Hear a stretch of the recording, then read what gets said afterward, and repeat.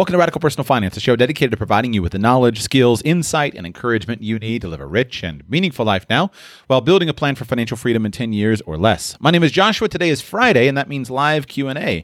Works just like talk radio, where if you have a question, you want to make a comment, you want to discuss something with me, you are free to do that. And as you know from past shows, these topics tend to be very wide-ranging, everything from technical financial planning to broad-based philosophy, ideology. We talk about all kinds of things. No subject is barred from a Friday show. If you would like to join me for a Friday show, I would love to have you next week. You can do that by going to patreon.com/radicalpersonalfinance. Just search for Radical Personal Finance on Patreon and sign up to support the show there, and you will gain access to the call-in information so that you can join me on a Friday Q&A show. With that, we begin with Jose in Colorado. Jose, welcome to the show. How can I serve you today, sir? Good morning or good afternoon over there, Joshua. I appreciate you taking my call.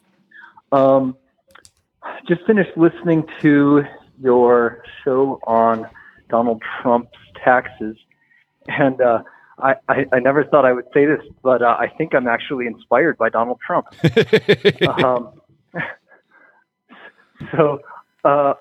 But it's something that I've actually been thinking a lot about lately anyway, which is decreasing my taxable income. And so I've got a couple of questions that are tied with that. So first of all, this year we sold a property. I'm in the business of real estate investment, and I sold a property with the intent of doing a 1031 exchange. Some things happened at the last minute that made that not possible. And so we're going to end up with about $200,000 of capital gains, which I wasn't initially planning on. And so I'm trying to think about ways where I can decrease my taxable income for the year. And so that's part one. And then part two, which is kind of tied in with that, is my family and we really like to travel. I also do write. Sometimes I blog. And listening to your episode the other day, it made me realize, well, maybe instead of, I've never tried to monetize my blogging, but maybe is it something that I could do to actually run the blog as a business, and then maybe if I start another blog focusing on travel, actually run it as a business with the intent of making money, of course, a travel blog, would I then be able to deduct some of my expenses or most of my expenses involved with travel, such as maybe an RV, etc.? Good questions. All right, let's start with the real estate and the $200,000 of capital gains. When was the property sold? This April. This April. And at this point in time, with the timing and your property selection, there's no chance to still consummate a 1031 exchange. Is that right? Yeah, correct. Okay. So you have a tough row to hoe because any expenses that you're going to use to offset that $200,000 of capital gains need to be incurred here during 2020. So across your real estate business, do you have any big expenses that are sitting there waiting for you that you need to pay for? You know, I really don't. The biggest expenses are buying the properties and rehabbing the properties. And those just kind of come along as they come along. I don't have any major tools that I need to buy. The one possibility I thought is maybe, and this also ties in with travel, especially where this year's travel is probably going to be, we try to travel in the winter. And this year's travel will probably be based in the U.S. and based out of some sort of camper or RV. So I did think, well, maybe we could buy a truck for the business, and maybe the business would be generous enough to let us use it this winter for traveling. Right. That's my only thought with as far as big business expenses. Right. Well, then you're going to be limited because at the end of the day, you have what you have. So what can you do? Well, first, have you done any cost segregation studies for the properties that you own to see if you can increase the depreciation rates based upon a cost segregation study? You know, I haven't, and for the most part at this point, I don't have a whole lot as far as long-term properties, buy and holds at this point. It's mostly just flipping. Right. Okay. So you know as well as I know that there's nothing magic about real estate. It was, and I probably, I probably overstated a little bit. I hope I didn't overstate, but in terms of when you read about President Trump's low tax return, the reality is that he has a low tax return because of losses.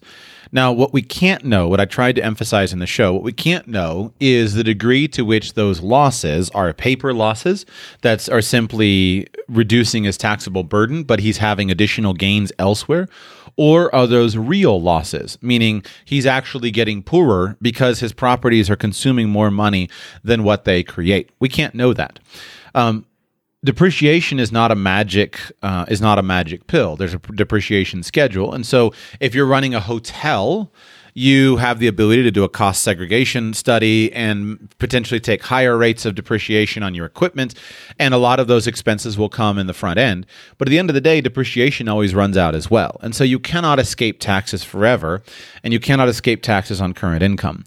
The only way for you to offset your $200,000 of capital gains is going to be to generate expenses. But it's one thing to generate expenses if you have an underlying profitability component where, hey, I'm generating expenses, but I'm still going to be profitable overall when I look at the overall structure of my business. It's another thing to just simply spend money that you don't need to spend. And so I'm always nervous about people spending money just for a tax deduction. If you need something, or if you have a business where you can profitably invest money, sure, take the tax deduction. Take the loss. If you can do it in a way that genuinely leads to a profit and it helps your tax situation, do it. But I wouldn't even necessarily go out and buy a new truck just simply to offset the taxes. Now, if you need a new truck, or if you want a new truck, or if a new truck makes financial sense for you, then by all means, make this the year that you buy a new truck and think about what kind of truck that you need. But at the end of the day, there is no 100% tax rate. And so you don't want to spend money just to reduce taxes. You want to invest money, and if you can see a way to profitably invest money so that it pays off in the long term, that's what you do. And I think that as I thought more about it after I did that show, I think that if President Trump is doing something intelligent, right? If he's doing something intelligent, then it's probably due to the structure of the golf businesses, where you have so much land that you're making a long-term play for the appreciation and the value of the land, the appreciation and the value of the buildings, et cetera, that's where your long-term profit play is. You're trying to capitalize by owning grade A real estate in highly desirable locations, and yet you have the benefit of the fact that that property is not currently taxed because it's just simply an increase in capital gains. So I don't see a solution for you other than, is there a place that you can profitably invest money? If there is a place that you can profitably invest money, do it. If not, pay the tax. Yeah, that makes sense. And I agree. I actually don't like the idea of buying things just to buy things, to save 30% or whatever. Yeah. Right. Now, if you expect there to be other income in the future that you need to shelter, for example, if you have two businesses, you have a real estate business that you're involved in full time, but you also have another business that's a cash flow business, then think about your strategy of real estate and ask yourself, is there a type of real estate I can invest in that's going to give me more depreciation, more current losses to offset this income? So, a big multifamily apartment building might be a good fit. You can buy one that's going to require significant capital up front to do repairs to the property, et cetera. Something like that is an ideal solution for your overall tax planning. But at the end of the day, I always come back to the fact that there's no 100% tax rate. And even as things stand currently, the capital gains tax rates, the long-term capital gains tax rates, are among the more fair of the U.S. tax rates. I don't want to call them fully fair, but they are more fair than our income tax rates, certainly. Yeah. All right. Yep, that's my... Let's talk about your second question. Can you start a travel business and use that travel business to fund your family travels in a way that is going to allow you to use your business expenses as part of that business? The answer is certainly yes. You can. But you will need to be very thoughtful about how you do this. So from the IRS perspective, there is nothing unique about a travel business versus any other kind of business. A travel business is a travel business. So imagine that you are a photographer and you get a job for National Geographic magazine. I think they're still around. And so you're a photographer, and National Geographic calls you up. You live in Denver, Colorado. And National Geographic calls you up and they say, we're doing this special series on the waves off the coast of Portugal. And we want you to go and we want you to photograph the winter waves there that are 85 feet high off the coast of Portugal. So you say, very fine, right? And so you take out your National Geographic business credit card. You're an employee of the company. You take out your National Geographic business credit card. You call up the airline. You buy an airplane ticket to Portugal. You reserve a hotel for yourself there in Portugal. You go to the beach with your camera. You take those pictures. Then you come back from that business trip. You're there for a couple of weeks to cover the surfing competition, and you got to be there every day because the waves are you don't know when to expect them, and the surfing competition goes over the course of a couple of weeks. Then you come back to your home in Denver, Colorado. When you arrive back at your home in Denver, Colorado, you submit an expense report to your company, telling them about all of the expenses that you've had. You tell them about the hotel cost, the plane cost. You tell them about the food that you ate on the trip, and all of that is deductible business expenses for the National Geographic organization. It doesn't matter whether they paid you as an independent contractor or you submitted as an expense report. It doesn't matter whether you did it as an employee. All of those are deductible expenses. The IRS does not say that because National Geographic is a big business and a big known brand that they can deduct the travel expenses for their photographers, but you can't because you're not yet a big business or you're not yet a big brand. So let's say that you have an idea to start your own travel magazine, and you sit down and you figure out, is this something that could be profitable? You write a business plan that shows, listen, if I start this offbeat travel magazine, I'll have the ability to create really just stunning photojournalism that everybody's going to be really interested in. And you decide that your first, you're going to start a surfing magazine. Your first feature is going to be a feature on the giant wave surf competition in Portugal. So you do all exactly the same thing for your own business to start your own magazine. There's no difference from a tax perspective about your ability to do that starting your own magazine versus National Geographic. So that's the first thing, is you got to get very clear on what's allowed and what's not allowed. National Geographic and you have exactly the same tax code. And the tax code doesn't say, well, you're having fun on the job, so therefore you're not allowed you can't deduct it, right? Because you can't deduct fun. The tax code doesn't say whether you can deduct your fun. The tax code says that you can deduct business expenses that are ordinary and necessary business expenses. Now, you can imagine that if you had a desire to start this travel magazine, this surfing travel magazine, and you spent 9 months a year traveling to far-flung surf spots and putting yourself in a situation where each and every week you're filming these things, and those never make it public, right? Those never make it to a magazine. Those never make it to the internet. You can imagine that in an audit, when you submit, I have $130,000 of travel expenses that I'm trying to deduct, you can imagine that being audited. But there's no rule that says that a paper magazine is more appropriate than an online magazine. There's no rule that says your magazine can't be a PDF magazine. There's no rule that says the travel photographer who takes pictures for National Geographic is not equally, that somehow that's allowed, but the travel photographer who takes pictures for Instagram is not allowed. There's not a rule on that. So you can build a business like this that allows you to live a nice lifestyle and to put these kinds of expenses into a business expense deduction. Now, let's talk about your children and your wife, and we'll cover the RV, and then I'll tell you how to do this and how to do it properly so that you are steering clear of the edge. Because the biggest thing you want to do is want to know how to do it properly if you do it so that you don't have a problem. Now, if you're going to Portugal as a National Geographic photographer, and you ask them, listen, I've got a 9-year-old son who I'd like to take with me, and you ask them, do you mind? They'll say, sure, you can take your 9-year-old son with you. After all, you're just going to be standing on the beach with a camera and a tripod taking pictures. Your 9-year-old son can stand there next to you and watch the surfing. But National Geographic would not pay for your 9-year-old son's travel expenses. My dad did a lot of business travel over the years, and many times he would take my mom with him, but he would always cover my mom's expenses. It was no big deal. She would hang out, and if they were in Stockholm, Sweden, then she would just spend the day cruising around Sweden by herself. She would spend time with my dad at night. And the company paid for my dad's hotel room. The company paid for my dad's food. The company paid for my dad's transportation. But my dad paid for my mom's plane ticket and for her food. So any additional costs he covered personally. And that's the way the tax code works. So let's say that you want to start your independent travel photography business. You're starting your own independent magazine, and you want to take your 9-year-old son with you. Well, if your 9-year-old son is not an employee of the business, then you can't deduct your 9-year-old son's expenses. So you can't fly to Portugal and deduct 2 airplane tickets. You can deduct yours, but you'll pay for his out of your pocket if he's not an employee of the company. You can have a hotel room, and it's no big deal if your son uses the second hotel room.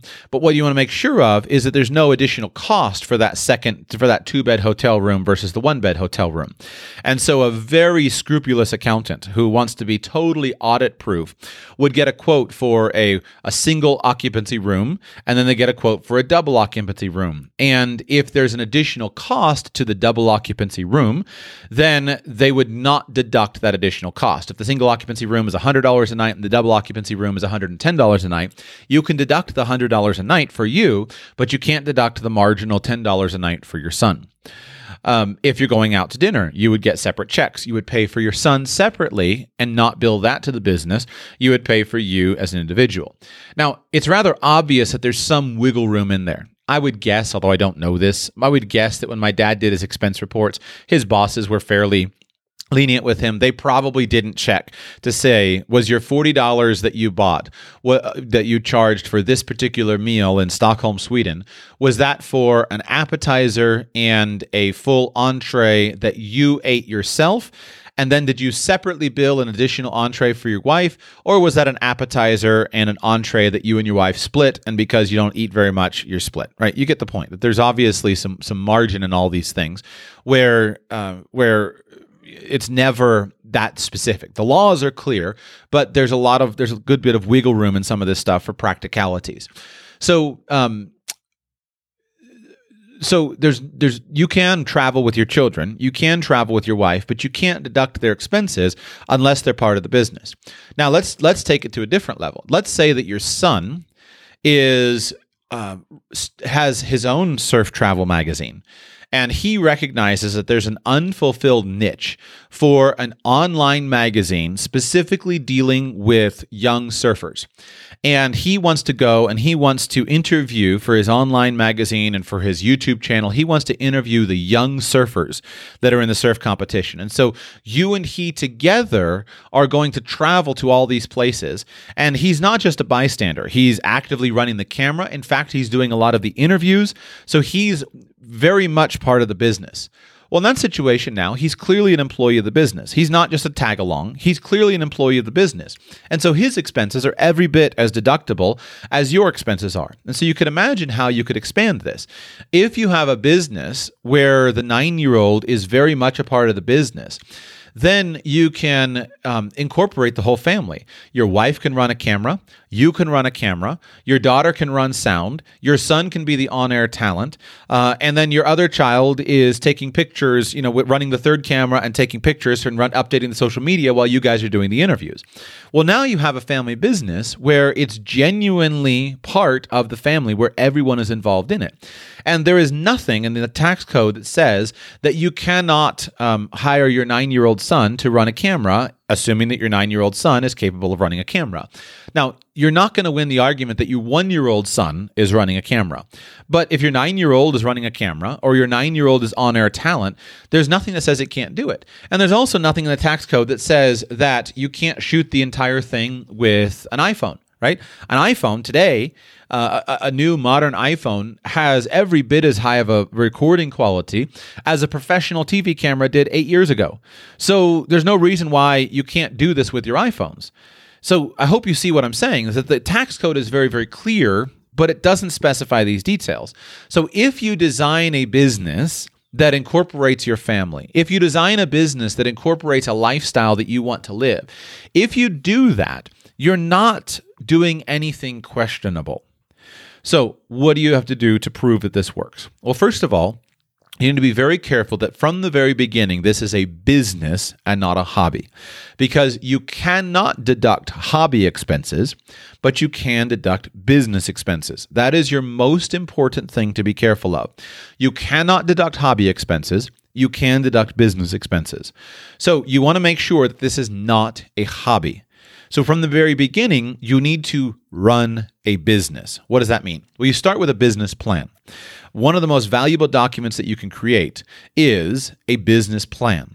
And so that if you're sitting with an auditor and the auditor says, this youth surf magazine thing that you guys do, this sounds a lot like a family hobby. I think you guys just like to travel and you're doing this for fun and there's not actually a business plan.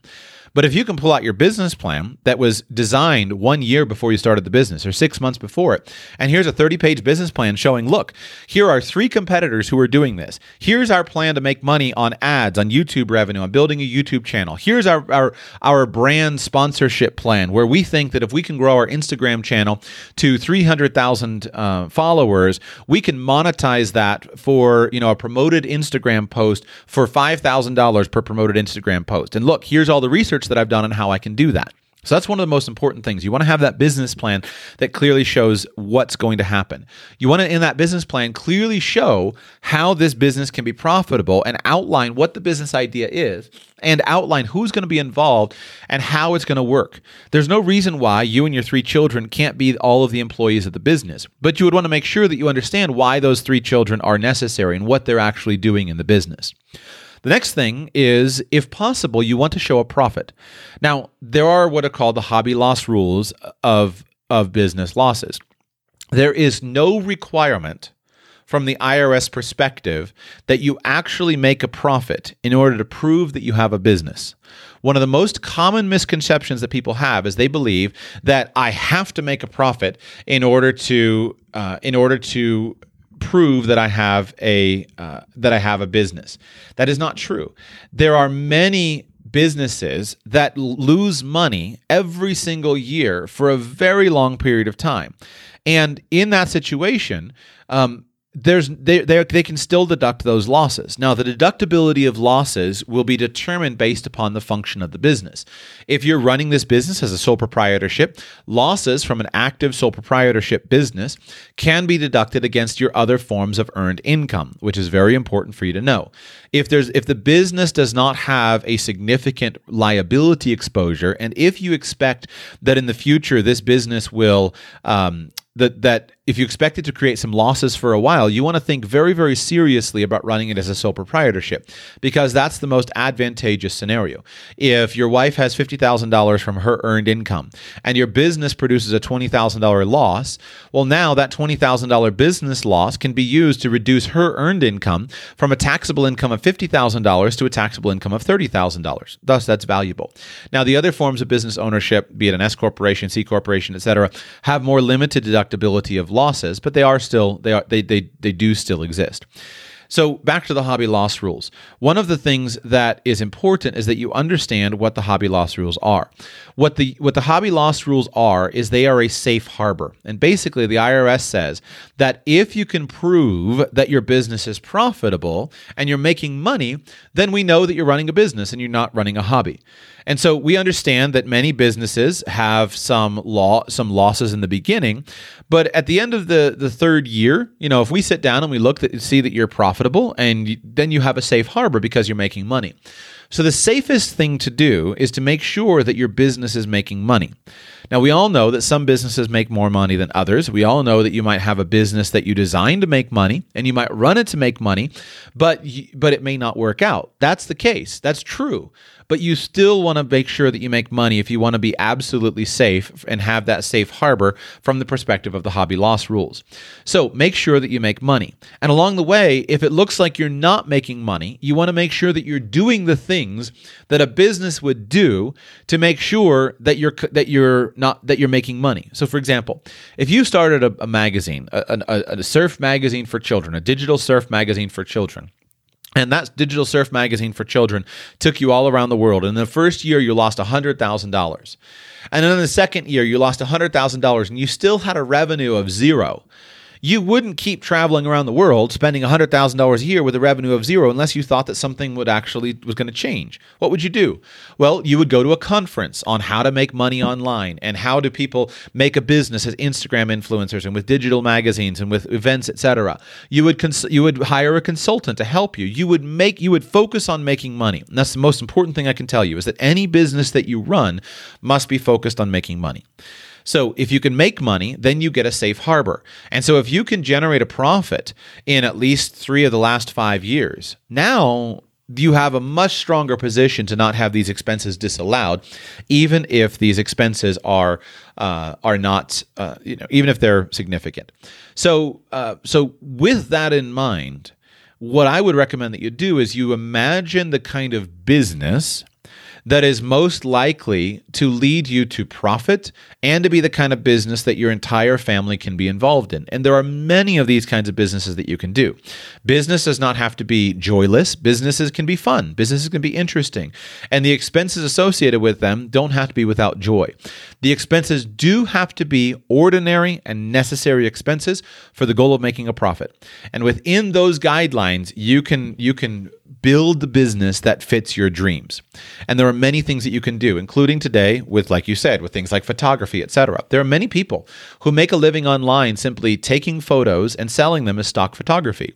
And so I could do that. And if you have an eye and you have the equipment, you don't need fancy cameras, but if you have the eye for it and you recognize that and you say, my business is I'm going to set up a stock photography business where I take photos all around the world, or I take little video snippets and I sell these photos and license these photos to the sites that sell them and license this as B-roll video, you can do that. And your expenses associated with that endeavor are every bit as legitimate as the expenses that National Geographic has with their stories. Your stories that you write for a travel blog are every bit as legitimate as National Geographic stories if you have a business plan that leads to profit with your business. Now, the last thing I would touch on is the RV. RVs are tricky because that's an area of significant abuse. And so what I would say is you can research that further, but in general, RV expenses are not deductible expenses. Because the IRS, even for those who say, well, I'm going to use the RV to go and I make my living, there are people who make their living like this. I make my living traveling around the country and going to weekend expos and putting my products out for sale at these weekend expos. In general, the IRS will not allow you to deduct expenses associated with the RV. So what you want to do is you want to think about that and then figure out, is this a big deal for me that I really need to do this differently or not? Now, I have never been able to find any IRS cases, private letter rulings or revenue rulings that have answered all the details. But what I would say is that there's probably some degree of variability here. So for example, let's say that I really wanted to be able to deduct an RV myself. What would I do? Well, I would make sure, first of all, that the RV is the thing that is necessary. So maybe my business is, I hesitate to say horse racing, but it is a legitimate business. But maybe my business is horse racing. I'd rather use car racing, but horse racing gives me a set of facts that's a little bit clearer. So if my business is horse racing and I have these prized horses, maybe my business very well might be rodeo, right? Maybe your business is you're trying to do something related to the rodeo. You're an independent. You're a showgirl. Those girls that do the awesome tricks on horseback, or you're a cowboy and you use the horse and whatnot. Well, in that situation, you might buy yourself a nice RV, but it's one of the RVs that has quarters for your horse inside of it and also living quarters for you. And you need to be with your horse 24/7 because your horse needs to be cared for, it needs to be fed, it needs to be exercised, watered, etc. Well, in that situation, I would feel very comfortable deducting my RV expenses as part of my business of being a rodeo cowboy or a rodeo, cowgirl. That makes a lot of sense because the RV is a fundamental tool in that business. That the RV is what allows me to travel all around the country caring for this horse, and it's a horse trailer as well, which is clearly connected to the business. I think that those RV purchase expenses would clearly be business deductions. And also, all of the expenses associated with driving from one place to another with my horse to compete in these rodeos, these are clearly business expenses. Those are clearly business miles. It's much less certain, however, if the facts start to be not so clear. It's much less certain if you say, I'm going to buy this RV and you don't use it all the time. In fact, most of your travel in it is personal travel, but you take it out, once or twice a weekend for your child's motocross race. Well, now you've got a big problem.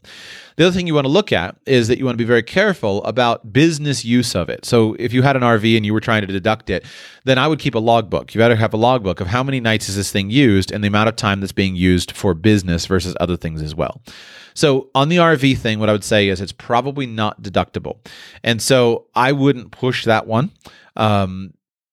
because there have been some guidance that's come down on RVs that basically RV expenses have generally been disallowed. But if your family business is something that could be created where the RV is clearly necessary, clearly important, maybe. That'll give you some thoughts to go on, Jose? Yeah, that's great. I really appreciate this. I'm definitely going to come back and re-listen to this. Cool. My pleasure. Well, thank you for calling in, and best of luck to you in your tax savings efforts. All right. I guess my answer was probably a little bit too long. I had 4 callers drop off, but I still got 4 more to go. So we go to California next. Welcome to the show. How can I serve you today? Hi, Joshua. Is this me up? That's you up. All right. Thank you so much. So I'll try and be quick right now. Let me explain my situation. So I'm 25 years old. I currently hold 3 jobs. One is I'm an auditor for a public accounting firm. The other, I work as a dog hygienist on Saturdays, and I work under a veterinarian. And then I also have a minor bookkeeping business. And that's very, very minor. Basically, what I'm trying to do is to end all 3 of these, and I want to go into a sales career. I believe I have the personality to do it. I believe I have the determination, organization, etc. My goals are basically that I want to invest in real estate along the way, have passive income, be able to have other businesses to have passive income as well, so I can live the life that I really do want to live. And I feel like accounting is great, but it's very static. It's good income, but that's going to increase slowly and steadily, not necessarily very quickly like how sales could be. So I just want to get your thoughts about that. Do you currently have a CPA license? No. Okay. No, do you have an ambition to get one? No. You don't have any ambition to get one? You're not interested enough to study and get it? You really want to make the career change faster? Exactly. Okay. Totally fair. So what kind of sales have you thought about going into? So I'm thinking about medical sales. Doing the hygienist as a cat and dog hygienist, I can leverage that to say that I had some sales experience in there when I'm recruiting for a medical sales job, because I did talk to veterinarians and, kind of sell the practice to other veterinarians. Do you have a wife or children? No, sir. I'm single, or I have a girlfriend, but we're not married. Okay. I have about $20,000 saved up. And we're looking to move to a lower cost area sometime next year. So this would all be like next year. Yeah. Well, I love it. I think that sales is certainly one of the best money-making things that you can possibly be engaged in. And sales skills, to acquire sales skills at an early age in your life, I think is an incredibly valuable proposition, whether you pursue it long-term or not. I started in insurance sales when I was 23 years old. And one of the reasons I did it was because I wanted to learn sales skills. And I figured even if I sell insurance for a couple of years and then quit, then I will still have gained a lot from that process. And I can take that experience to many other things. And I'm glad I did. I did it for 6 years, and then I quit to start Radical Personal Finance, something like that. And when I left with a very strong sense of self-confidence in my ability to control the future. And being in sales taught me that if I wanted money, I picked up the phone and made phone calls. And that's a really valuable sense of confidence because hey, if I want money in the future, I pick up the phone and make phone calls and the money starts to come in the fullness of time. You start to understand how to deal with people better. There's a lot of skills that are associated with it. And I think that those skills, developing those skills at an early age, are very, very valuable. So when you think about the different kinds of sales, what types of criteria will you use to decide what kind of sales job to go after? That's a great question. I'm probably thinking more along the lines of, like, what do they expect of me? Are they expecting me to, be there in the office, or can I kind of run my own schedule? Because I'm very determined by myself, but one of the things that isn't great about being an accountant is you're stuck to the job no matter if there's work or not. You got to be there for the time. So that'd be one of my criteria. I had a buddy walk through the different pay scales for how they reward what's it called? I'm blanking right now. How they reward commissions. Yeah, commissions. Yeah, he walked through the different commission scales, and so I'd look for a company and ask them how that is determined. Basically, just flexibility and their wide range of clients is the only criteria that I have right now. So let me give you a few criteria to think about, because what I want you to do is I want you to do a broad survey of the sales marketplace to try to start your sales career in the place where there's the most long-term potential. And let me begin with how would I do the survey. What I would start by doing is I would start by making a list of anybody that I know who is involved in sales in some degree or another. And then I would call them and I would take them out to lunch and I would get their input and I would ask them and say, I'm thinking about going into sales. Could you tell me a little bit about what you're involved in? And most importantly, ask them, what other areas have you heard of that you think are very lucrative or that you think I might like to be involved in? What other types of things should I consider? If you were going to start in sales over again, what kinds of companies would you look at or what kinds of sales? Because the term sales is very broad, and if you think about it, you can use it to create the kind of lifestyle that you would like in a number of different ways. So let me give you a few things to think about. The first thing to think about is, what's the maximum amount of money that I can make in this sales job? You could go to your local cell phone store, right? Verizon or T-Mobile or whatever your local cell phone stores are. You could go and you could get a sales job working as a clerk in that cell phone store. And they will pay you a commission based upon the amount of new business that you generate. What's the problem? The problem is that to the extent that you are a simple sales clerk, there's going to be a cap on your income.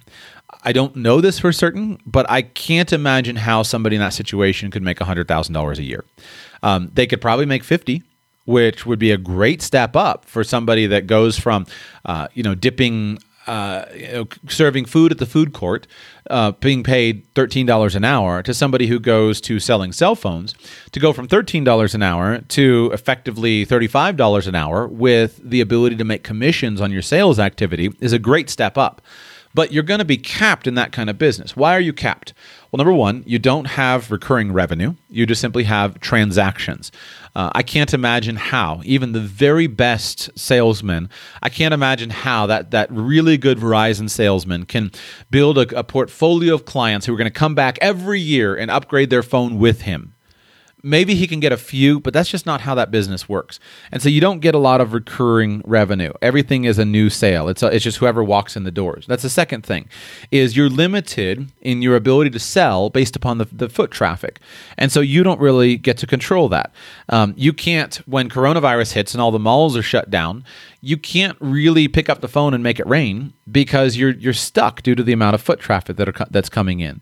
In addition, what else do you face? Well, your commission rate is just relatively low. I have no idea what it is, but you know that even if somebody's doing a big transaction, they're buying a $600 phone or a $1,000 phone, and if somebody is signing up for $70 a month, maybe you can make $100. Maybe you can make a couple $100 and that kind of thing. I don't know what their commission rates are, but you're stuck, right? You've got a couple of $100 of maximum commission. I can't imagine they could pay more than $150 or $200, even on a big deal, right? When you sell a $1,000 phone and $80 a month of service. So your commission rates are relatively low. Other things you would want to consider are things like scheduling. Downside of selling cell phones in a cell phone store is that you've got to be there to attend the store. And you have to be there to attend the store when it's busy and when it's not busy. And so you don't have any flexibility and control over your life. And in the end of the day, also, there's not really any ownership. Like I talked about with recurring revenue. It's not like you get to a point where, okay, now I can just sit and I own this. I own my business. You don't. You're an hourly employee who gets sales commissions, but that's sales. Now, let's compare that to something like insurance sales, okay? Maybe you say, I'm good at money, I'm good at these numbers. What I'd like to do is I'd like to become an insurance salesman. And maybe you want to join and start a property and casualty insurance agency. So you call up State Farm and Allstate, and you look at independents, and you go around and you figure out, what can I do here? Well, now you have a very different sales job. You have a very different structure to how your business is going to work. From the money perspective, your maximum upside is much, much bigger. If you can grow your book of business significantly, you might start off at a relatively low income, right? You might make $60,000 or $70,000 your first year, but you could put a plan in place in 7, 8, 10 years. You could very clearly be at $500,000 a year. And if you can build the agency very, very large, you could certainly make $1 million or a couple $1 million a year doing that kind of business. I've worked with many property and casualty insurance agents who were making 7 figures a year from their business. 7 figures is very different than 70,000, right? $1 million is very different than 70,000, but you still are going to be capped, right? You're not going to create $100 million organization doing, working as a State Farm agent or something like that. You're just not going to do it. But you have a much higher profitability than you do with the sales job. What are the other benefits? Well, one benefit you get with going with something like insurance sales is you get recurring revenue.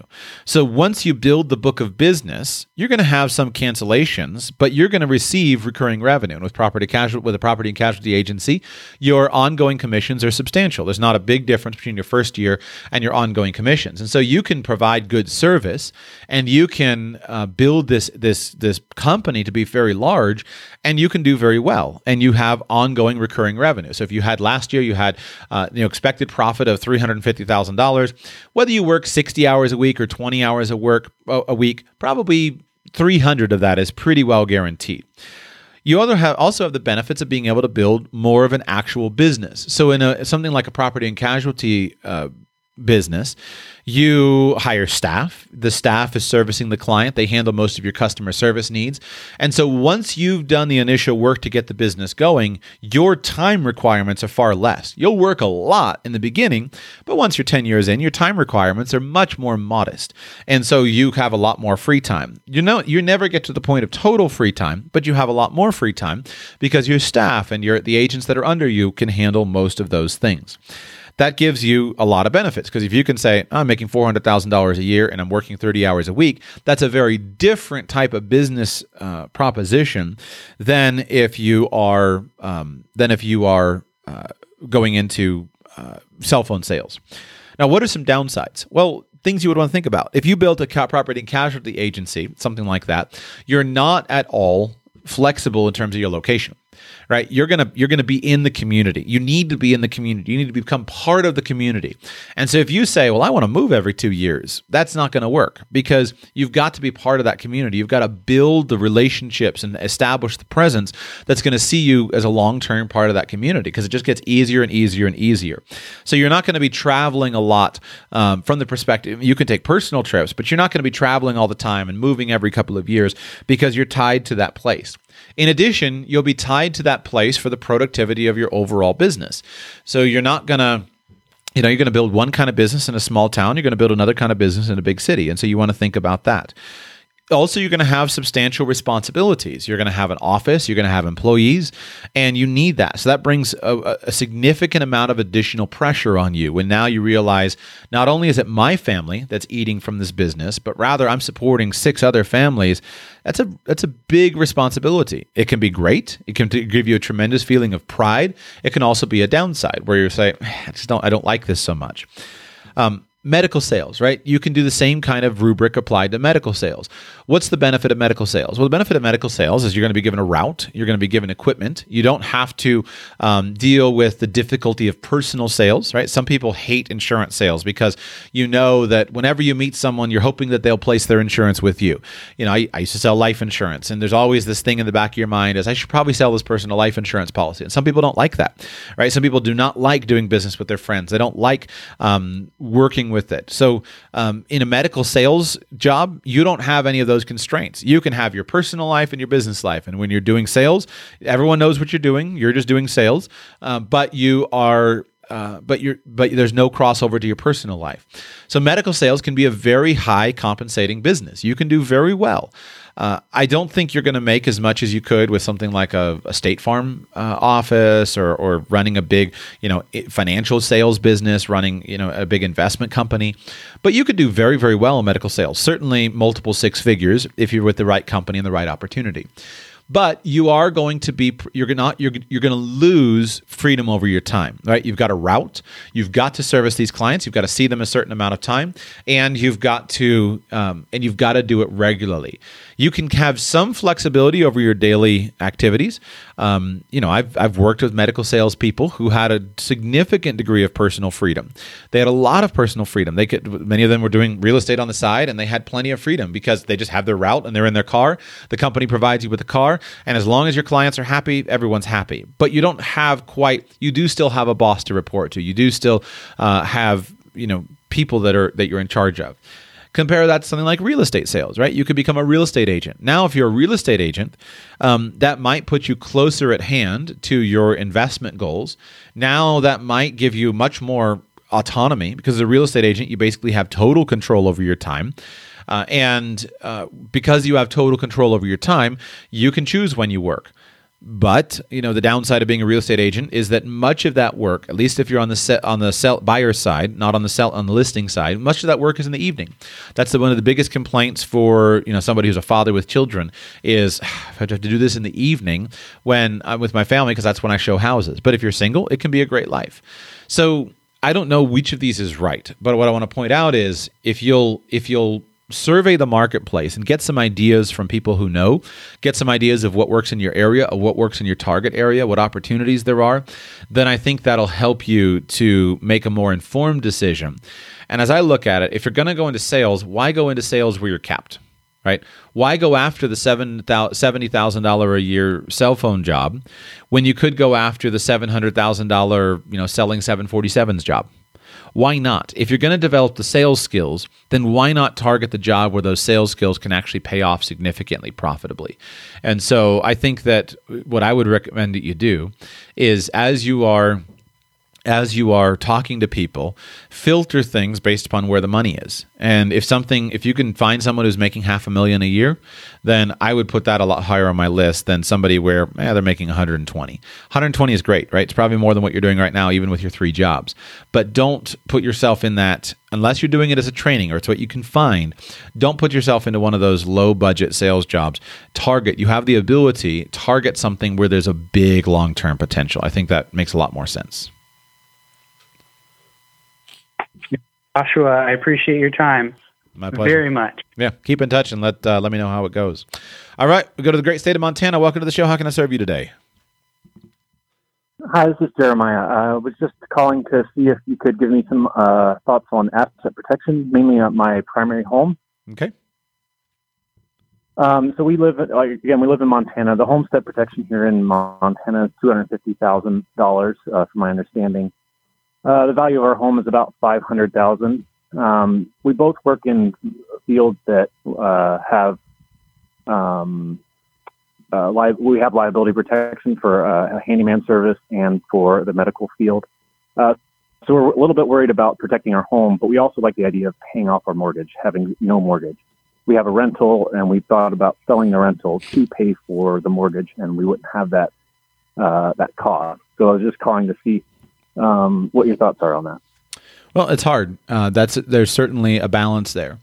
So I've pulled up my little cheat chart here, and let's just talk through what my chart tells me. First of all, Montana does not allow tenancy by the entirety.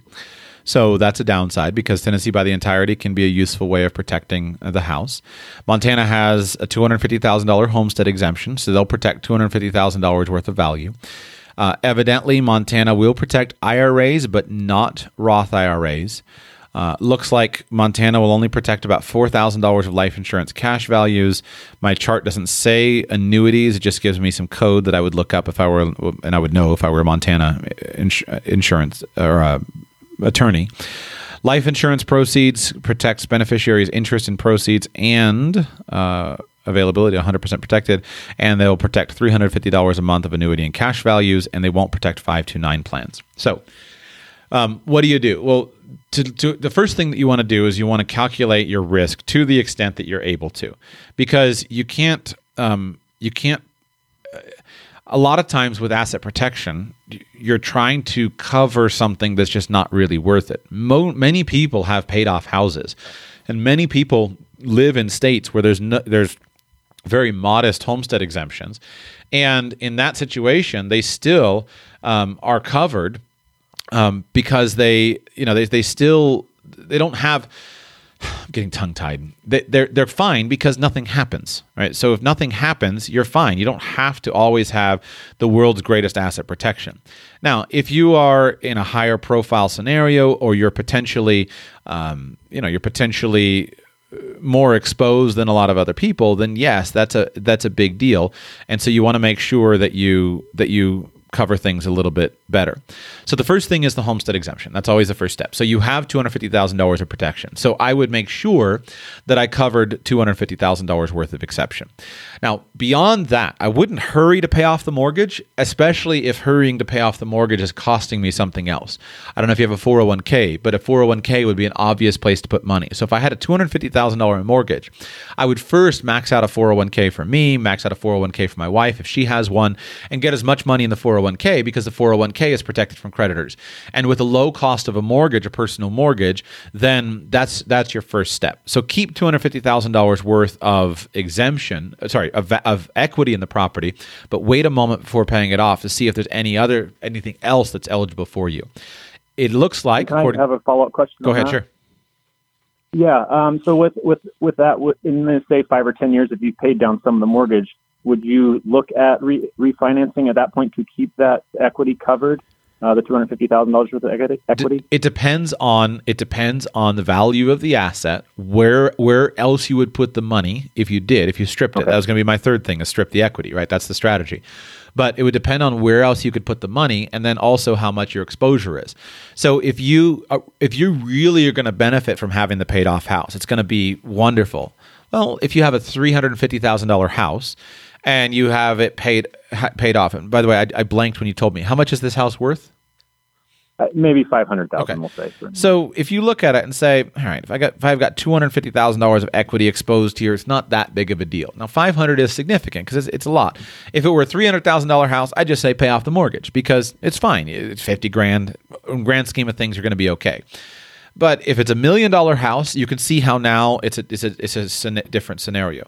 So that's the homestead exemption. Number 2 is tenancy by the entirety. Can't do it in Montana. So now we talk about equity stripping. And so equity stripping requires you to have a better place to do it.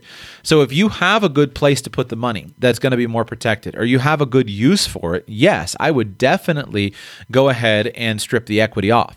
And so if I had a $750,000 house, and I had other places to put the money, and I felt like those places, and I was concerned about my exposure, then in that situation, I would I would definitely refinance. So if I get my mortgage balanced below 500, and again, it's need to be significant. It doesn't have to be every year, but if it gets down to 420, right, I'm going to refinance if rates are low and get it back up and go ahead and bring it up to a $600,000 mortgage to protect that equity again. That's equity stripping. And you can do that so easily on a house that there's little reason not to do it. Okay. Now, the next thing you can look at is you would look into a domestic asset protection trust. Do you know if Montana has any legislation around a domestic asset protection trust? Okay. Give me just a moment and let's see if I can answer it with a 1 minute solution here to see. Not coming up. Okay, so let me explain to you briefly what a domestic asset protection trust is. If your state allows it, and I'll try to get you an answer here, but you want to research, can I do a domestic asset protection trust in Montana? This is a relatively new form of asset protection, but it is not as proven as some other things, but it is doable and it works really well for an individual home. And many states are passing legislation on it. And let me see if Montana's on the list. Alaska, Delaware, Hawaii, Michigan, Mississippi, Missouri, Nevada, New Hampshire, Ohio, Oklahoma, Rhode Island, South Dakota, Tennessee, Utah, Virginia, West Virginia, and Wyoming. So we're out, evidently. So a domestic asset protection trust is probably off the list for you.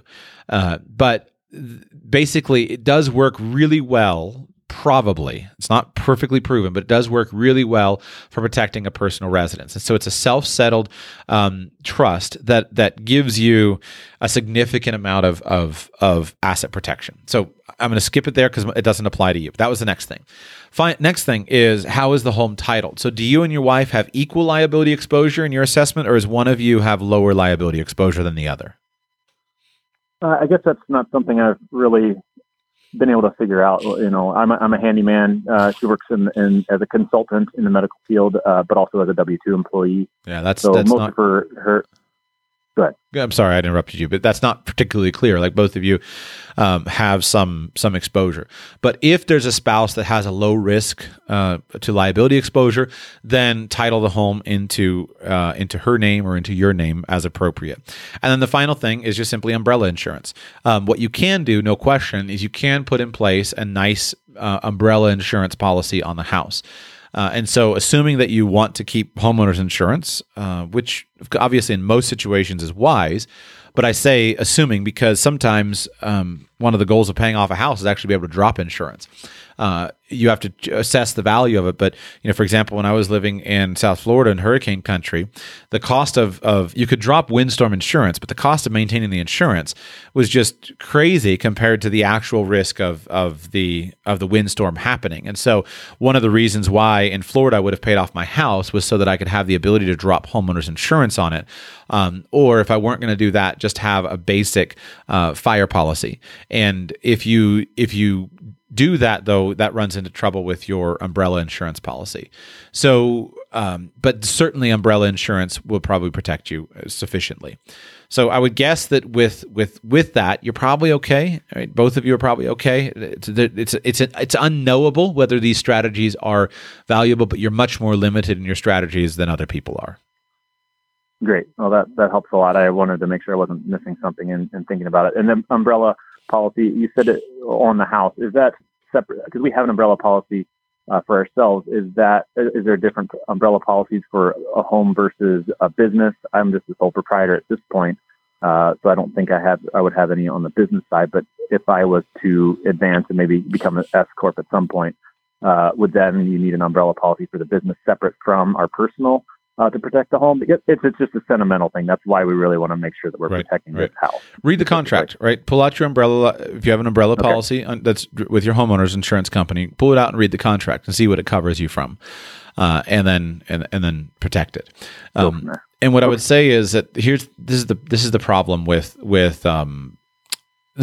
with any kind of asset protection.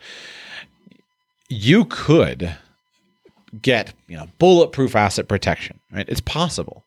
You could establish an offshore trust and move all your money into the offshore trust, and your plan is that if something goes bad and anything emerges, I'm going to leave. And if you're out of the country and your money's out of the country, it's pretty bulletproof as long as you're willing to stay out of the country.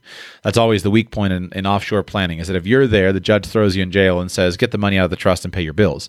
But if you're gone, the judge can't touch you. And so like you can do that, but that's probably not appropriate where you are in terms of your wealth, et cetera. So I would keep $250,000 of equity. I wouldn't hurry to pay off the mortgage beyond that. I wouldn't hurry to do it. I would put a good umbrella liability insurance policy. I would max out my 401ks and make sure that those are totally funded, and IRAs if eligible. And probably that's good enough in your situation. And then just control your liability with proper insurance. So with your rental properties, make sure that those are properly insured, that those are properly insulated with well-done LLCs. Make sure that your business is insured with your business liability policy, and that probably protects you well enough. You don't have to have a bulletproof plan. Great. I like taking it to the extreme to think about it in that way. That helps, settle it down a little bit. So thank you so much, Joshua. I appreciate it. My pleasure. The extreme is interesting to know, but a lot of times it's just simply unlivable. So you got to just always be aware of that. All right. Thank you for calling. We move on to, looks like, the great state of Washington. Welcome to Radical Personal Finance. How can I serve you today? Thanks for taking my call. Got a fairly rudimentary growing family housing scenario, but would appreciate your thoughts on it. My wife and I recently grown our family, and we are in the Tacoma metro area, which is getting a lot of fallout from the growth in the Seattle metro area. So we looked and we're like, hey, great. Our house has gone up tremendously in value, but so has everything else as we are looking to move along. And so we're just trying to balance buying in an inflated market and the realities of what that means financially. We've been super conservative, bought an inexpensive house, got a starter home. But as we look on moving up, we've always been committed to doing a 15-year, not a 30-year mortgage, and having it be a fairly small part of our lives. But the house no longer suits our lifestyle, and we're trying to balance the market and where is appropriate and where is lifestyle creep, and it's all highly subjective, but just looking for some of your input there. What's your household income? Last year, right around 200, down a little this year due to taking a bunch of voluntary time off to spend with our baby, but next year should be right back up around 200. And how many children do you have? Currently one. We'll have another, maybe another, probably 2 to 4. Okay.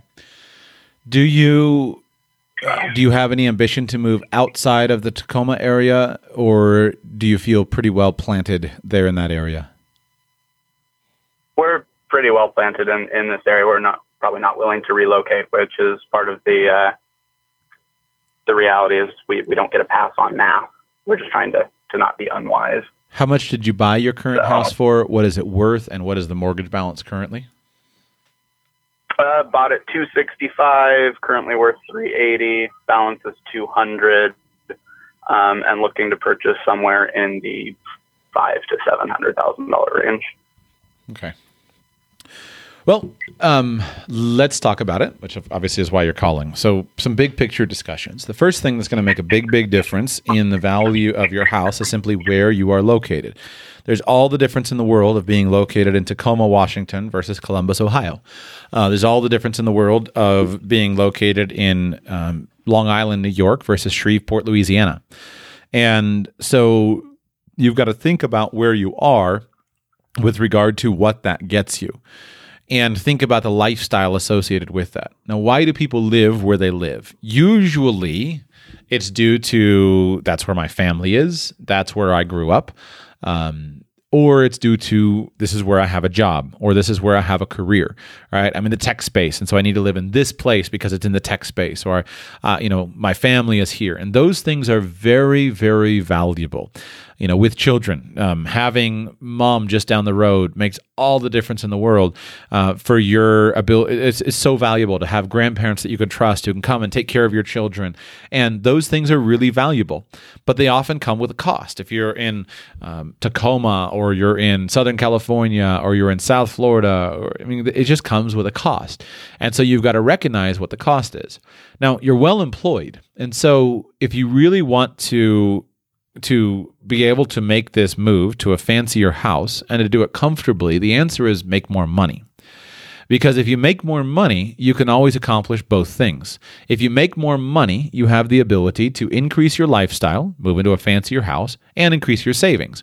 And so where your focus should be is not necessarily on finding the cheapest house that you can find, but figuring out how can I go from a $200,000 family income to a $350,000 family income and enjoy a better work-life balance and a better work lifestyle along the way. That's usually the solution. When people are stressed about their housing, decisions, it just usually means they're not making enough money. But if you're going to live in a place where there's an expensive house market, it probably means there's plenty of money that could be made there. And so I would encourage you, spend time meditating on your career and make a plan to go from 200 to 500 over the next 10 years, and the housing problems become much simpler. More money solves the housing problem elegantly.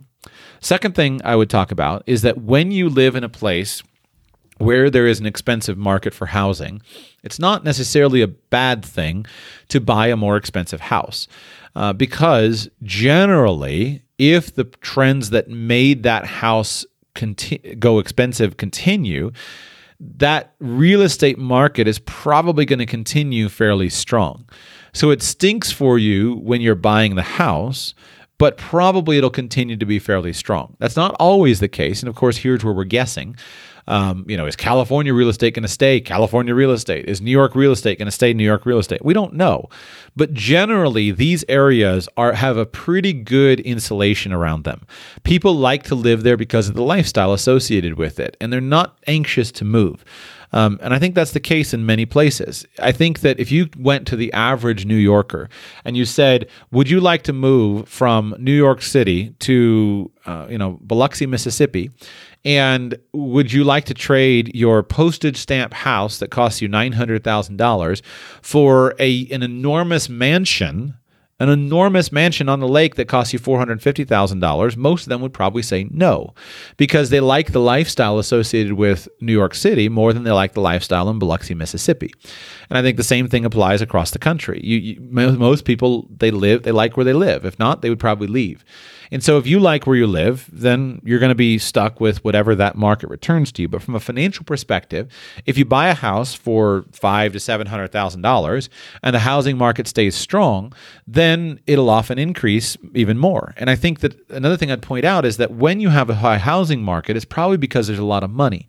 And when there's a lot of money, it means that when you're higher in the market, in some cases, I think you have more protection. Because when there's a recession, rich high-income earning people don't generally suffer in a recession as much as poor people do. And so I wouldn't be scared to upgrade the house if it, just from a value perspective. I wouldn't be scared from, am I making a bad decision to move from a $400,000 house to a $600,000 house, because probably the $600,000 house is doing fine. Now, what you want to really home in on is your opportunity cost. What are you giving up? So the first thing that people usually will give up is they'll give up lifestyle. And so by lifestyle, I mean number of square feet. Let's say that you move to New York City and you've got 4 children. You don't expect to move to New York City with 4 children and be able to afford a comfortable 4-bedroom, 3-bath house with a half acre of land. That's just not the New York lifestyle. You don't live that way. You're going to get cramped into a little apartment, and you go to the park for your engagement, for your entertainment. You don't have the lifestyle. That same family with 4 children can move to the suburbs of Texas and have a really great lifestyle there. But they're not going to expect that in New York. And so what people give up when prices go up is they give up lifestyle with regard to space. They give up lifestyle with regard to, space. I don't have another answer to the space. You go to a smaller place, smaller yard, etc. And so ask yourself if you're willing to do that. If you're not, you might need to go to another place. But if you're not going to go to another place, it is what it is. The market is the market. The other thing you want to think about is, what am I giving up in terms of lifestyle if I took this? What's the opportunity cost if I move up in house? So if I move up to a $500,000 to $700,000 house and my mortgage goes up commensurately, then am I not doing something else? Am I not buying a rental property? Am I not investing in something that I want to invest in? Is there a cost associated for me there? If you're well employed, you're happy with your job, and you say, I just want to go ahead and move up, you can do that. But I wouldn't move up if it's costing you the ability to do something else that's important to you. I think the most obvious solution for you is to simply go from taking a 15-year mortgage to a 30-year mortgage. And if you don't want to do that, then stay put in the smaller place. If you have one child who's less than 1 year old-ish, you don't need any space, right? Your child is not even walking yet. You don't really need any space, and you don't need any space right now. There's a change that happens, I would say, somewhere around maybe 4 to 5 years old, where your children, and there's a change that happens probably around 3 children, where now all of a sudden more space becomes really valuable. Your 2-year-old, you can have the biggest yard on the block. Your 2-year-old won't play in it, right? They want to be right inside, right next to mommy. They want to be inside. They want to be with you. And so the yard doesn't matter. And if you're going to go out and play with them in the yard, then you might as well just go to the local park and walk down the street, because you've got to be there. That's very different if you have a 5-year-old and a 6-year-old, because now your 5-year-old and a 6-year-old can go play in the yard by themselves. And so the yard is more helpful at those points than it is necessarily right now. So if you want to wait, I think you're fine with waiting and saving more money. I don't see any reason not to take out a 30-year mortgage. It gives you more safety and may allow you to provide you with a better lifestyle. So if your family's upgrading in lifestyle and you are going to really find this house to be valuable, the house is going to be valuable when your children are from 4 to, I guess, 18, right? 17, 16. That's the point in the time where it's going to be really valuable. So if you have a 15-year mortgage and you buy this bigger house, so from when your children are 4 to 17 or 18, what's the point of having it paid off when your children are 19 years old? At that point in time, your need for the house is probably going to be less. And so go ahead, and if you need to, use the 30-year mortgage to allow you to move into the bigger house comfortably where it's not a strain. Live in the house during that period of time, and then pay off the mortgage by selling the house when your children are out of the house and buying a smaller house again, now that it's just you and your wife. I don't see any downside to getting the 30-year mortgage instead of the 15-year mortgage. And in fact, I think the opposite. I think that the opportunity cost of the 15-year mortgage can sometimes be really, really expensive. In the United States, the whole real estate market runs on debt. And the debt is easy to get. It's low interest rate. It's safe debt. It's fixed. And so you're safer in almost every situation by getting the 30-year mortgage. And if you want to pay it like a 15, pay it like a 15, but I'd rather you get the 30-year and then buy another rental property, or get the 30-year, live in it for 15 years and then sell it and then downgrade, or do something like that. I don't see the really strong arguments for the 15-year mortgage myself. Did that clear anything up or help at all?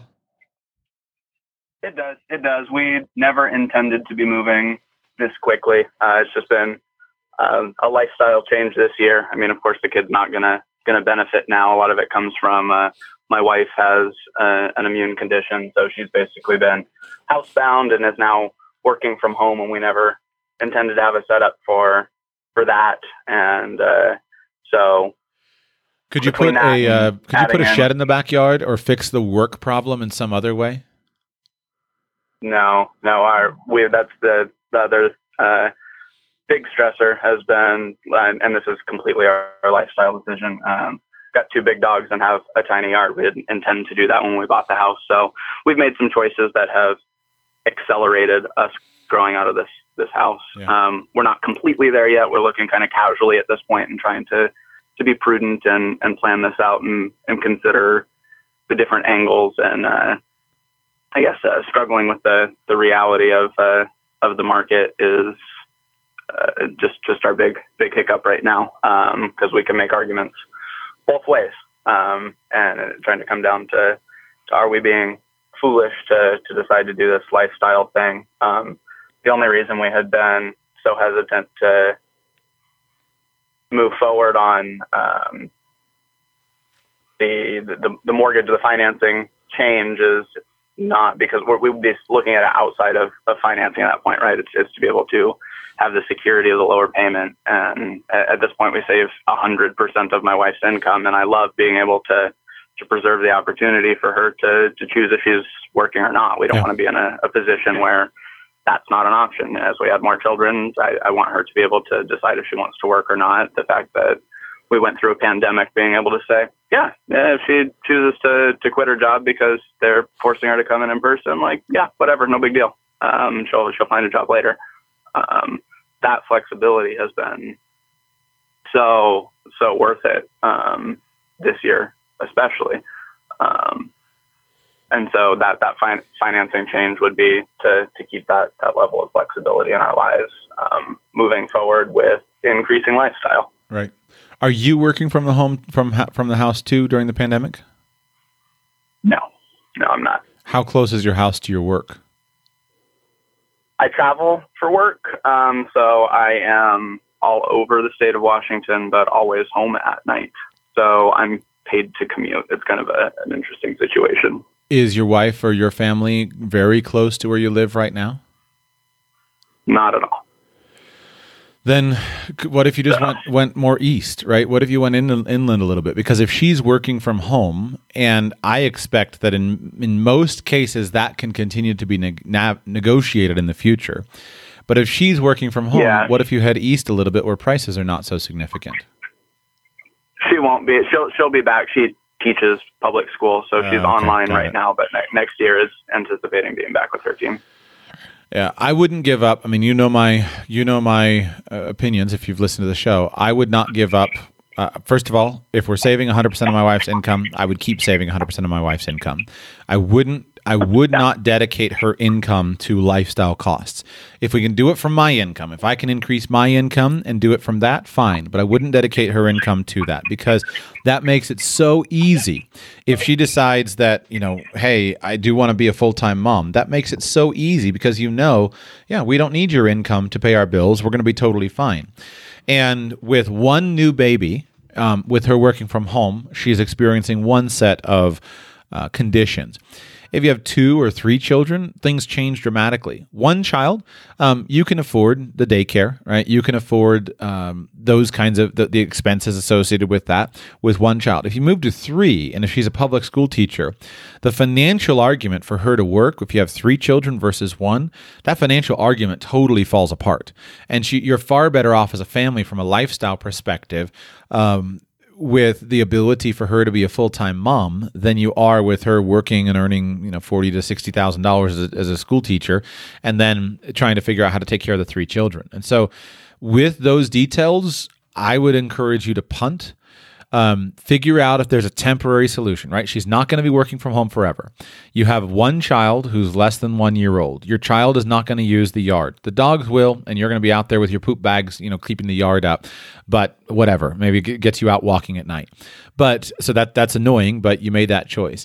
I would punt, and I would punt a couple of years with the idea being that once she learns what it's like to be a mom, and if you have another baby, if you travel for work, then it should be fair. And your mom is not 5 minutes away, or her dad is not around the corner. We can just come over and take care of the baby anytime.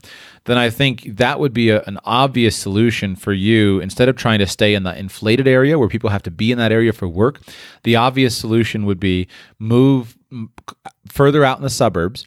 Go ahead and get a place that's large, and even if you go up a little bit in price, that's fine, but go ahead and move out to the suburbs where you can get a large place. Then you'll really have a lifestyle improvement, because to go from a postage stamp yard to a slightly bigger than a postage stamp yard is not that big of a deal. But to go from a postage stamp yard to a couple of acres is a huge deal when you have a 7-year-old, a 5-year-old, and a 3-year-old. And then if she's a full-time mom and you travel for work, then in that situation, there's no reason why you can't build a much better lifestyle being 45 minutes east, which would just change everything for you in terms of these costs versus trying to be 10 minutes outside of where you are now. So that's what I would do. I would punt, and I would wait a little bit to let things develop. Yeah, that's the direction where the type of house we're moving. I guess when I say a little towards the area where there's a couple rural pockets in the area still, and so a little further outside of the city, but not not crazy far is the type of thing we're looking at now, because that's where we are wanting to be in the future. But thanks for the input. Are there any indicator signs you can think of to pay attention to as far as the general market goes? I guess in the back of our minds is we have been on such a I don't know, bull market applies to housing too, but housing's just exploded here in the past couple of years, and we do have the concern in the backs of our minds is there anything we can look towards for early warning signs, especially as we progress through a lot of these government mandated rental and eviction and foreclosure scenario that we're in right now? I don't understand what's happening in the real estate market in the United States right now. I do not understand it. And I've followed it, but I get reports from people all across. For example, my understanding is that rural properties are selling like crazy. Even if you move to rural Washington or rural Oregon, rural properties are selling like crazy. I'm hearing that even vacation properties, lake properties, are selling like crazy. I got a client of mine who's trying to buy a house on a lake in the central north in Michigan, and he can't get a house accepted. In many markets in South Florida, everything is nuts. There's no decrease in prices, and houses are selling with full offers on exactly the same day, and I don't know where the demand is coming from. I'm totally confused right now by what's happening in the real estate market in the United States. And so what I would say is, my only advice is, don't try to worry about the whole country. Worry about your neighborhood, right? Your town, and figure out what's happening in my town. If there's a big tech company that is your biggest employment option, that tech company is not losing right now. Whereas if you're competing with people who are blue collar workers whose businesses got shut down, then you can expect that things to pull through. But it feels to me like right now the whole country is just kind of sitting and waiting to see what happens with the election. And I don't know what's going to change with the election one way or the other, but I don't understand it, I guess is the best thing. You have to look at your local market. I don't understand what's happening across the whole country at the moment, enough to speak on it. Yeah, us either. It's a little odd and not what we're used to seeing historically. So It's got us a little uncomfortable too. Yeah, cool. Well, I think that, like I said, in your situation, I think all the signs, in my opinion, are punt. And I think that with a new baby, just punt for a little while. Your wife is going to learn a lot over the next couple of over the months in the year. And 1 baby, 2 babies, 3 babies, those are big changes in her lifestyle and big changes with the employment situation. And so I would not commit myself to something that requires her income for us to flourish if in that kind of situation. We move on to Andy in Indiana. Welcome, sir. How can I serve you today? Hey, Joshua. Thanks for taking my call. I actually didn't have a question in particular. I was just calling to make a comment about home mortgages. Your audience is pretty savvy, so probably everybody else is ahead of me on this, but I'm in the process of refinancing all of the real estate debt that I have, and rates are, I think, crazy low. And I was able to just tell them that my house I bought a year ago has gone up 15%, and they said, that sounds about right, and gave me I'm blanking on the word, but a waiver where I don't have to get it appraised. Great. An appraisal waiver, and save $500 on closing costs that way. So it seems like a really great time to be refinancing, or at least considering that for any real estate debt. That's a great tip. And definitely, I think that right now, the idea of refinancing is certainly worth doing. I don't predict any kind of exploding interest rates, but when you have the opportunity to borrow money at the current rates, if you can borrow money and, again, markets are high, if you can borrow that money on a home mortgage, even if you put the money in the bank and wait and see what happens, I think that's a very reasonable situation. If you've got a goal of paying off the house, obviously follow your plan. But I have certainly encouraged a number of people, refinance the house, take the money, and just sit and wait for some investment opportunities to appear. Because the opportunity cost on doing that is so low. If you take the money out and you say, I'm going to buy a rental house or whatever you're doing with the money that's profitable, right? Don't spend it necessarily, but if whatever you're doing, you leave it in the bank for 2 years, you calculate the interest cost that you'll spend from doing that, and you say no deal has emerged, we'll just pay down the mortgage again. But the cost of doing that right now is very, very low, and I think it's well worth doing for the average person. So thanks for the tip, Andy. I appreciate it.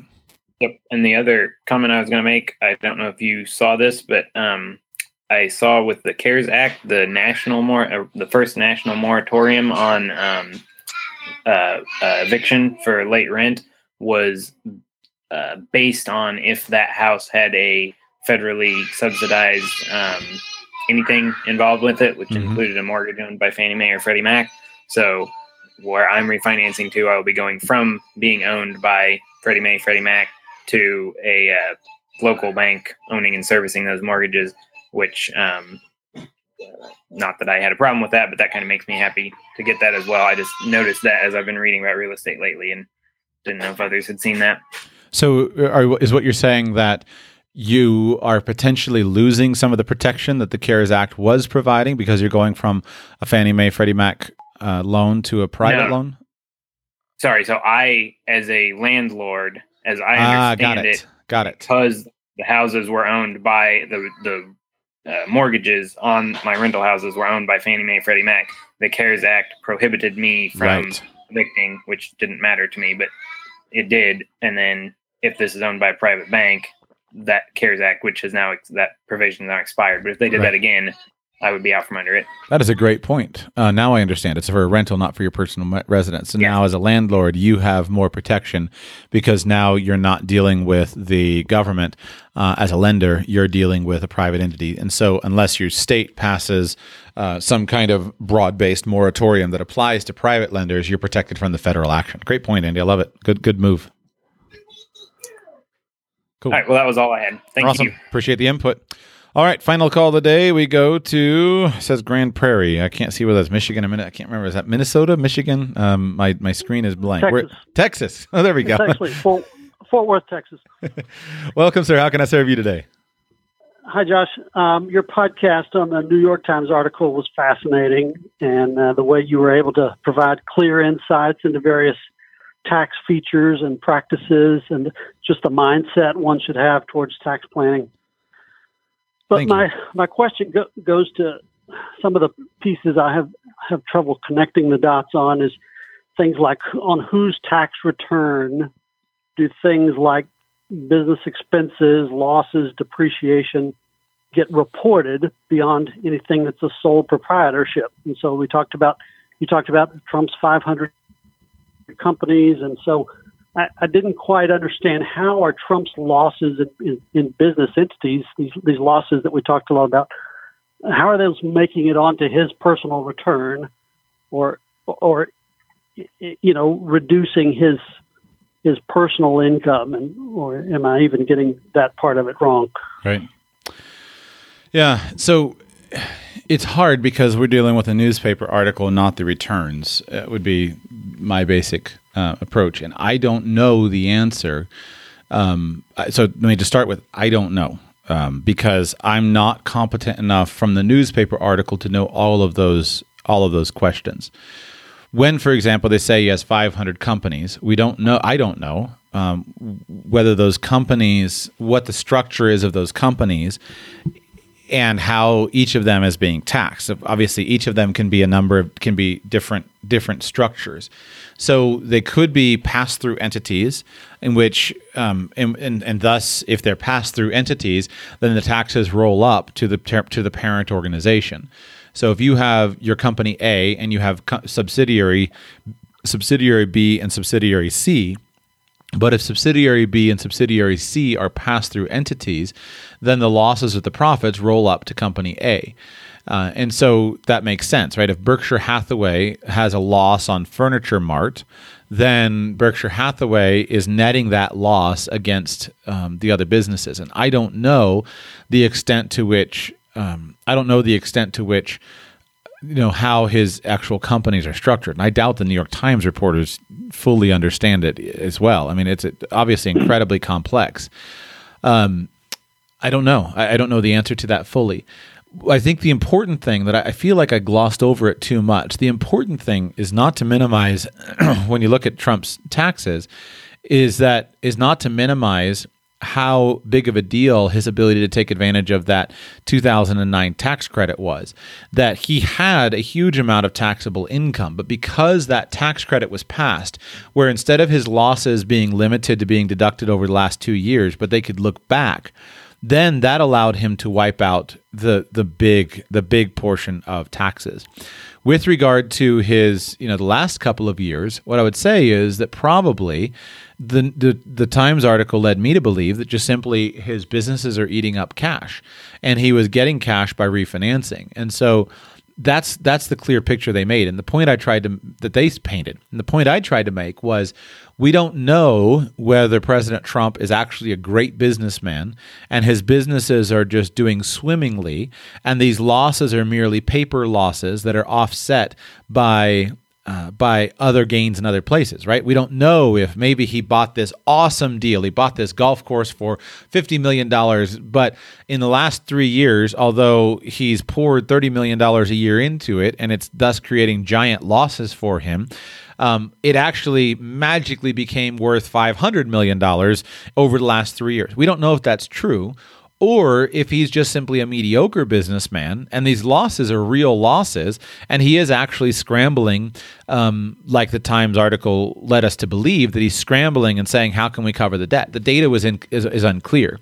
And so what I would say is that while it's impressive planning that he has been able to reduce his taxable income so low, that's not to say that that's always the best move, because we don't know whether he's actually, again, a mediocre businessman or whether these are just paper losses.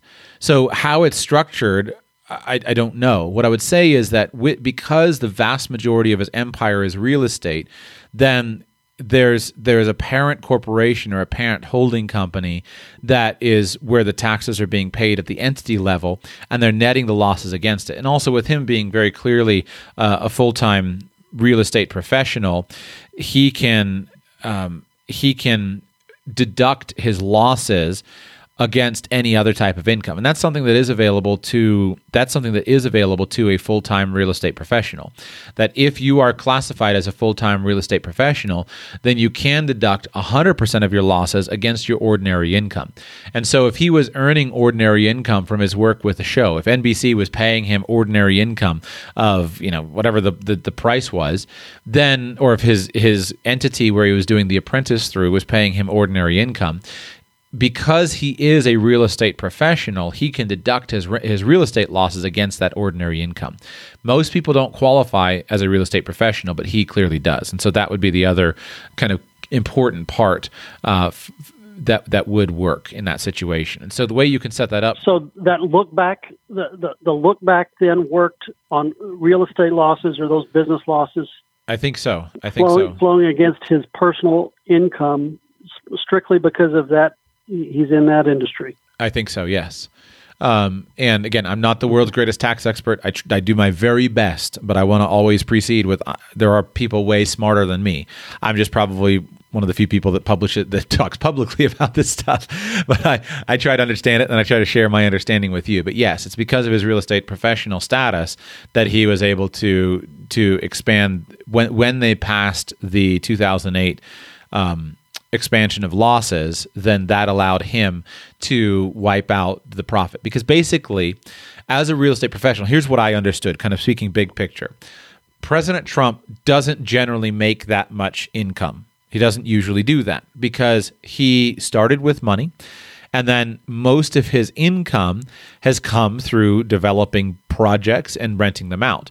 But he's primarily trying to spend capital gains. And so he's done most of his investing with debt. That was what he clearly talked about in The Art of the Deal, right? He was $1 billion in debt, and he turned to whichever wife he was married to at the time, and he said, that bum on the street over there has $1 billion more than I do.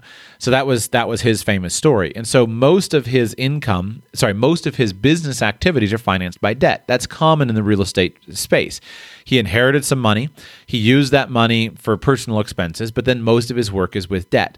And so if you imagine yourself that you're a real estate developer, what do? Well, you finance the project, you oversee the work, and then you refinance the project. And with the refinancing, you take your profits from the refinance, no taxable income because you're taking a profit from a refinance, and you're hoping in time that the property will appreciate in value. And if you do this right, you have enough money from the refinance for you to live on. And thus, you don't have taxable income because you're taking out loans. But your business, the rents that you're receiving from your tenants are sufficient to cover the mortgages, to cover the notes, and you might get a little bit of profit on the top, but probably not a ton, especially by the time you bring in depreciation expenses. So you shelter most of your current profit, and then your big wins, if there are any big wins, will come from appreciation, which you'll realize when you sell the property.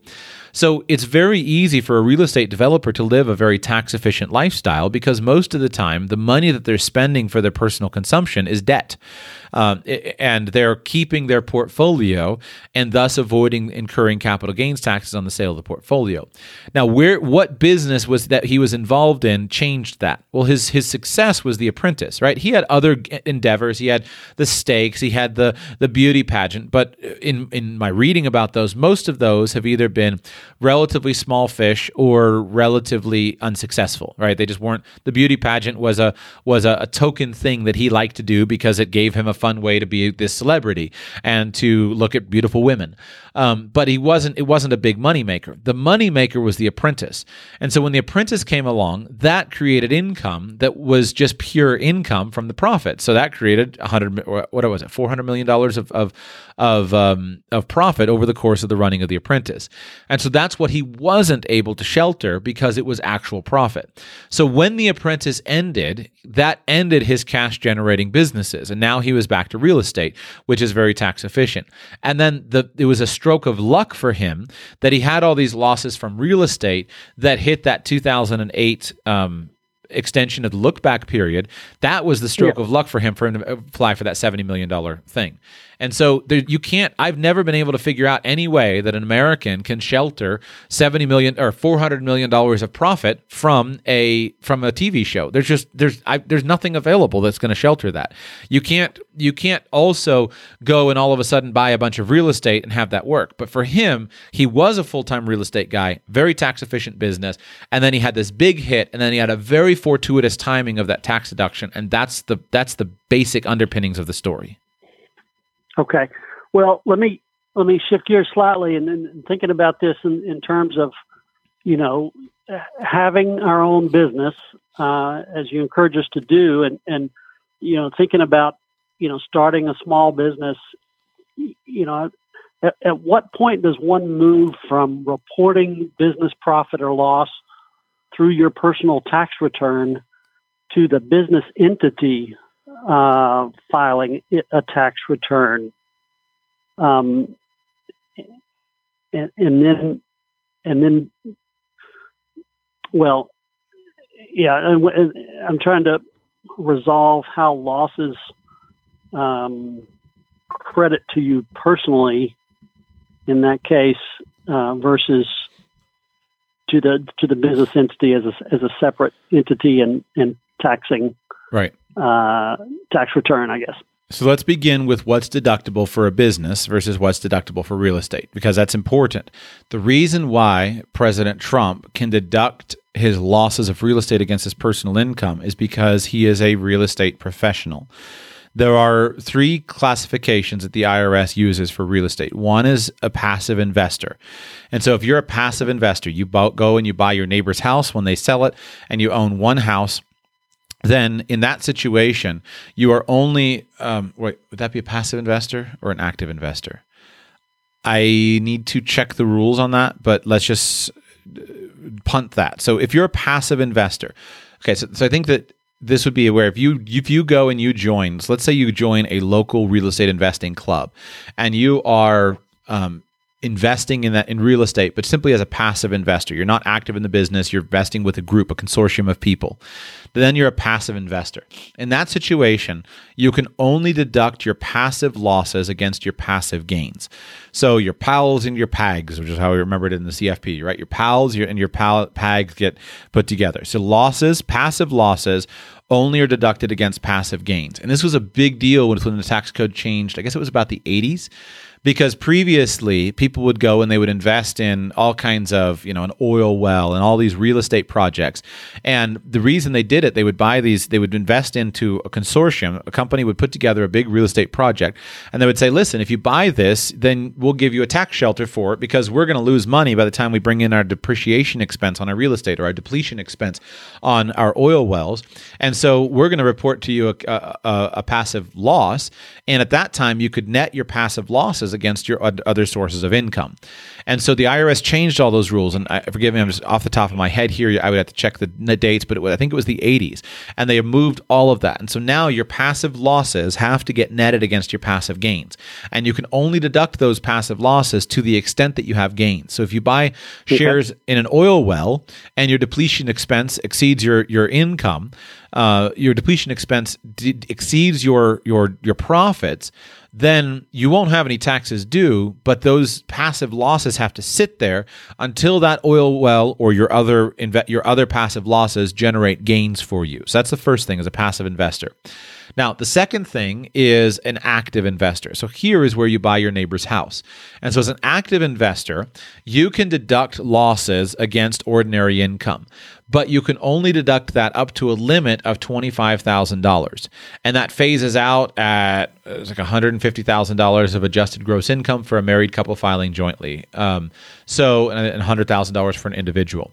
So if you go and you become an active investor, you buy your neighbor's house, and if that neighbor's house generates a loss for you, where the costs of the property plus the depreciation expense exceed the profit, so you have a loss, you can net that up to $25,000 of losses against your ordinary income if your adjusted gross income is below $150,000 for a married couple filing jointly, or $100,000 for a single individual.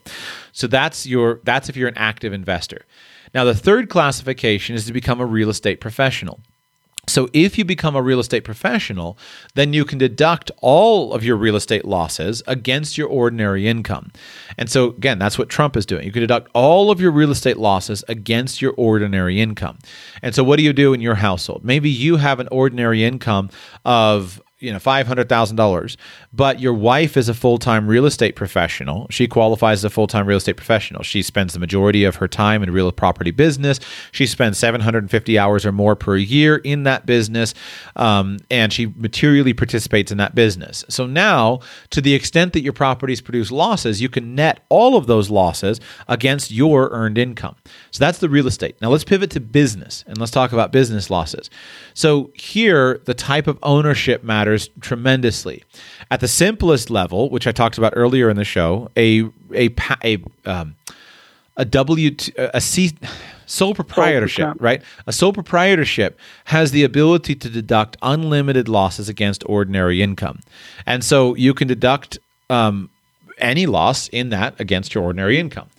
An S corporation and a C corporation are limited to deducting their losses against the capital that's been contributed. So you can only deduct your I wish I had a reference book in front of me. You can only deduct your losses against what's actually been contributed to the company and against your actual, adjusted basis.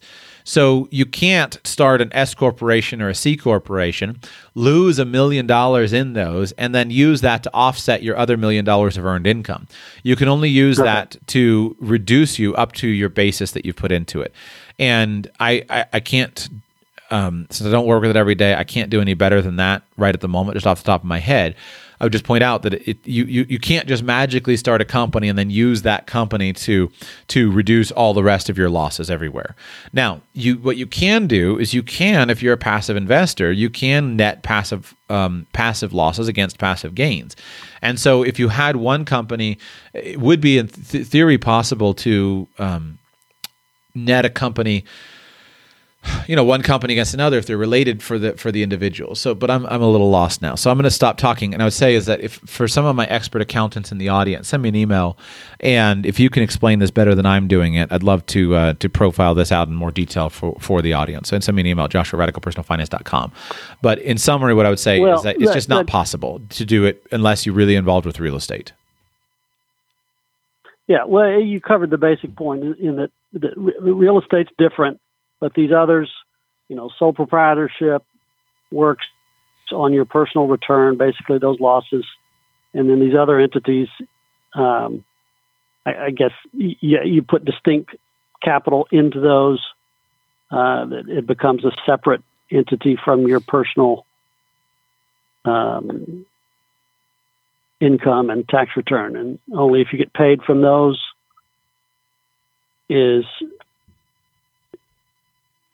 entities is how the two start to mix. Right. So if you're going to have related businesses, okay, and your businesses, so let's use an example, okay, to try to clarify this.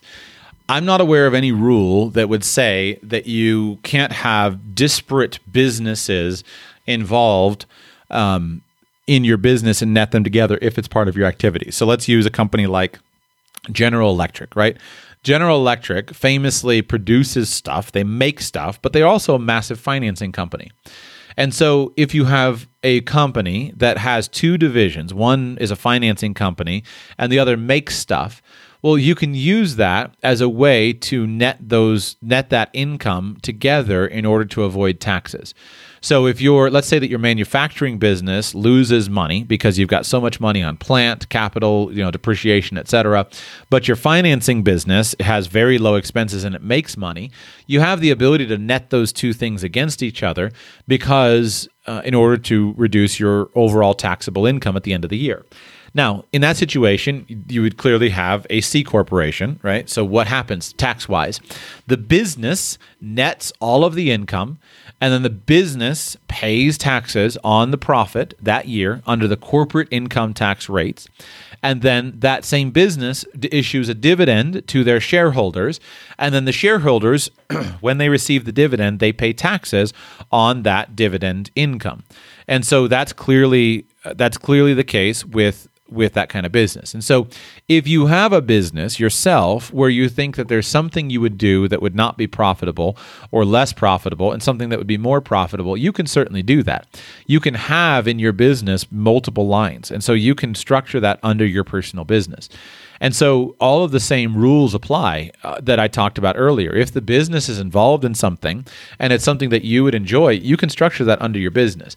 Now, if it's a C corporation, the business will net the income and the losses together underneath it, and then it'll declare a dividend to you, the owner, and then you'll pay tax to the owner.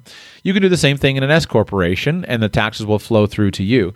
You could do the same thing in multiple sole proprietorships. It's just a matter of where does my income come from. If you have a job, then that was what I was saying earlier when I was talking about the advantage of a sole proprietorship. If you have a job where you're earning a salary in the family, then the sole proprietorship is useful. But there's a big danger there because you don't have any asset protection, and it's more likely to be disqualified.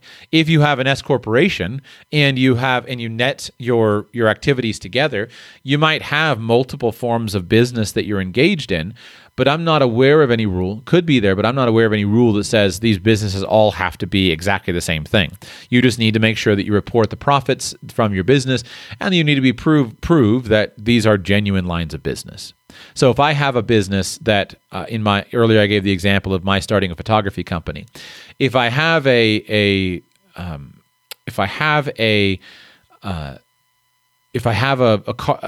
dealership, and I also start a photography company, I just need to make sure that the decisions that I'm making under this business qualify as being ordinary necessary business expenses. And so I always need to be able to prove to my auditor that I'm making wise business decisions. I'm not just throwing money down the drain. But if my expenses are ordinary and necessary with a clear profit motive, then I can net them together underneath whichever corporation I'm paying the taxes out of. Okay. All right, that helps some. Thank you. May you have great wisdom as you figure out how to make things better from here. All right. Had one more question come in, but I'm going to save it. It came in on the chat from a listener who had to go. So, Ori, call in next week and we'll try it again. But I'm going to save that question. I think an hour and 48 minutes is sufficient. Thank you all for listening to today's podcast. I would encourage you, take these ideas, apply them to your own personal life, and take action. Thank you for listening. If you'd like to join me on next week's Q&A show, please go to Patreon and search for Radical Personal Finance. Sign up to support the show there on Patreon, and you'll be able to join me on next week. Be with you very soon.